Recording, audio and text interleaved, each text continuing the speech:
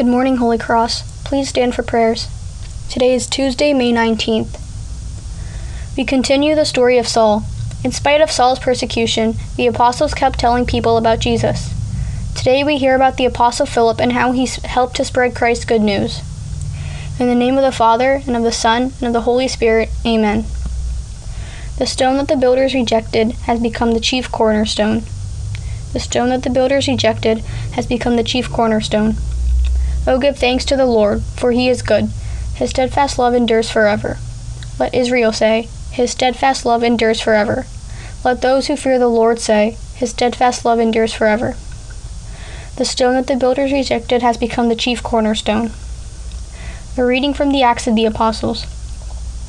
That day a severe persecution began against the church in Jerusalem, and all except the apostles were scattered throughout the countryside of Judea and Samaria.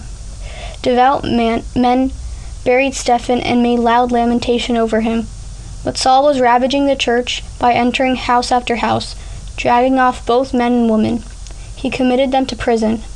Now those who were scattered went from place to place, proclaiming the word. Philip went down to the city of Samaria and proclaimed the Messiah to them.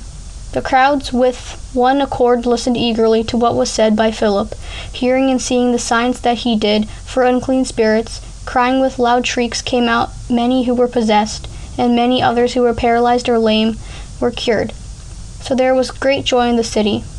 The word of the Lord. Think about this silently in your heart. Pray for those who are persecuted for their faith. Let us pray to God for our needs and the needs of others, our family, neighborhood, and the world. For each need we say, Lord, hear our prayer. Let us pray. Our Father, who art in heaven, hallowed be thy name. Thy kingdom come, thy will be done, on earth as it is in heaven. Give us this day our daily bread, give us our trespasses, as we forgive those who trespass against us. And lead us not into temptation, but deliver us from evil. Amen. O God, we know that even today people are persecuted and suffer because of their faith.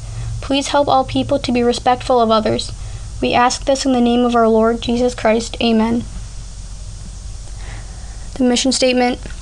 Holy Cross School provides an academically rich, faith-filled learning environment, thus ensuring a Catholic values-based education.